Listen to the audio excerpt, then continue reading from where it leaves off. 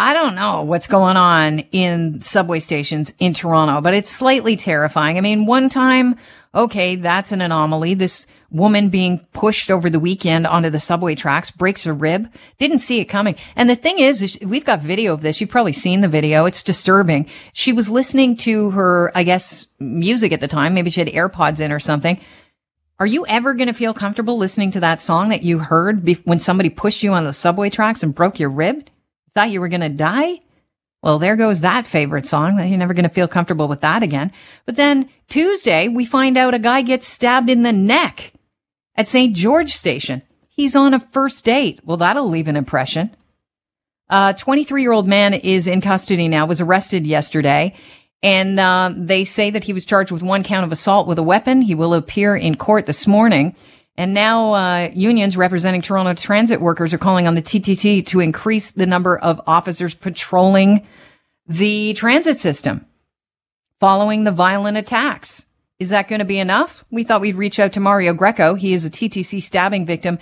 He actually got stabbed in the neck on Tuesday. Mario, first of all, thank you so much for sparing some time. Oh, no problem. Thank you for having me on the show. Okay, it's been 2 sleeps now. Before we get into the meat and potatoes of this, is this still surreal to you? Can you believe what happened to you?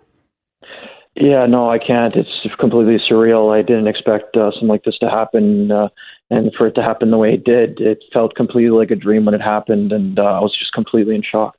Okay, so you weren't standing on the platform at the time. Look, talk to us about how this went down. If you could walk us through this. You're on a first date. Yeah. First of all, it's kind of a weird question to ask, but how was the date going so far? Oh, yeah, no, the date was great. I mean, she and I were just having a good conversation on different ideas on life, politics, and everything, how to improve the world and stuff. So right? just light conversation as you would on a first date. Not at all intimidating, Mario.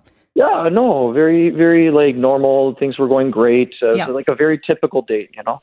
Okay, so where are you now? You walk down into St. George. Are you waiting for a train going north, south, or north? Yeah, I was at St. George with her. I was going north. She was about to go south. We were just finishing. We were just sitting down, finishing our conversation before we left. This was the goodbye. Basically, yeah, like it was approaching the goodbye. Yeah, we were just finishing up our conversation before we were about to leave. Okay, and so where were you? And walk us through this.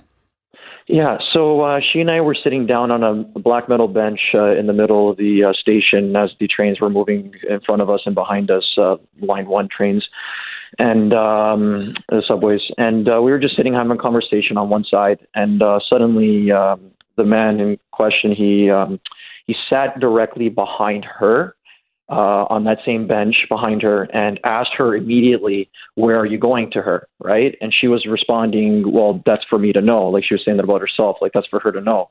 Did he seem intimidating? He seemed off. He seemed off. I wouldn't say intimidating at first, but like he seemed off.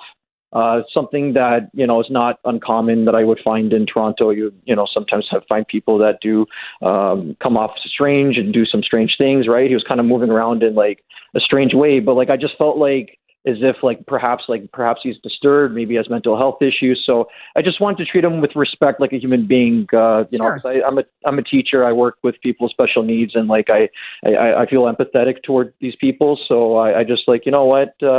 I just wanted to treat him as a human being and just have a conversation like anyone else. And I just said, "Where do you plan to go?" And he goes, I don't know. He started mumbling about his grandfather picking him up or something like that. And then as he was mumbling, he kind of left. And I was like, "Oh, okay. Like, all right, best of luck." Right. I'm like, all right. So he's doing his own thing and I'm just talking with my date again. Right. Continuing to talk. And then when I was about to respond to her in our conversation, suddenly I felt something on my neck.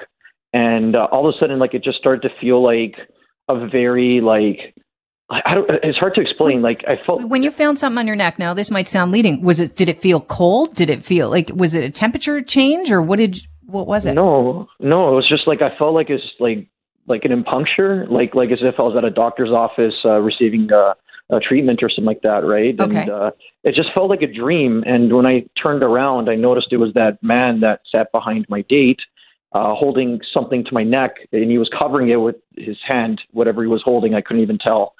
and then after he just darted off and ran, and I was just thinking like, did I just get stabbed? I had no idea that it happened. I felt the wound, and I was just like, oh my God, I just got stabbed, right? How big was the wound? It was pretty wide. I mean, when I went to the doctor and they checked it out, at first they were worried that it'd be like 2 centimeters, but it turns out it's like less than a centimeter. But it was a very wide wound, and I held the wound in with my finger because I thought of back. This was like decades ago when a hockey player, a goalie, I forgot his name. He was got his throat slashed. Yeah, and like it hit his jugular, and yeah. You know, and like I was worried the same thing happened to me, so I tried to hold it in, like just in case, and I was worried like, oh my God, this might be my final hour. Like, is this actually how it's going to end? It was terrifying to me, so I ran up the stairs toward the top to get to the the outside area, and calling for police, and I was just yelling for people to call the police as I was running, right? And my date caught up to me, went to say that she'd like to bring me to, the manager, the supervisor, to get me help because I was calling for a police ambulance. There was even a police car that drove by, and I was calling it out, but I guess they didn't notice me. So you got to street level, Mario? Yeah, I got to street level. You're standing up on St. George, and like, or you're at Bloor right now, right? You're standing at Bloor and St. George, just like waving, like help? I would presume that's the intersection. Yeah. I mean, I was just at St. George Station, and I was just in a frenzy. But thankfully, there were people that tried to help out the best they could. It's just that at first, everyone looked shocked, like especially when I got the stabbing initially, when I was like yelling and asking for help. Just everyone like looked and were just shocked, and like the guy ran amidst them, and like I was hoping that they would kind of like notice where he is and let the police know, but I guess that didn't happen. Well, they got him now because of the camera. How do you feel about the fact that they got him and that he was 23? I'm glad they caught him. I hope he gets the mental help that he needs because he looked very disturbed. It was an unprovoked attack. It came out of a very brief conversation that he initiated, and I could tell like he needs some serious help. It's just surreal.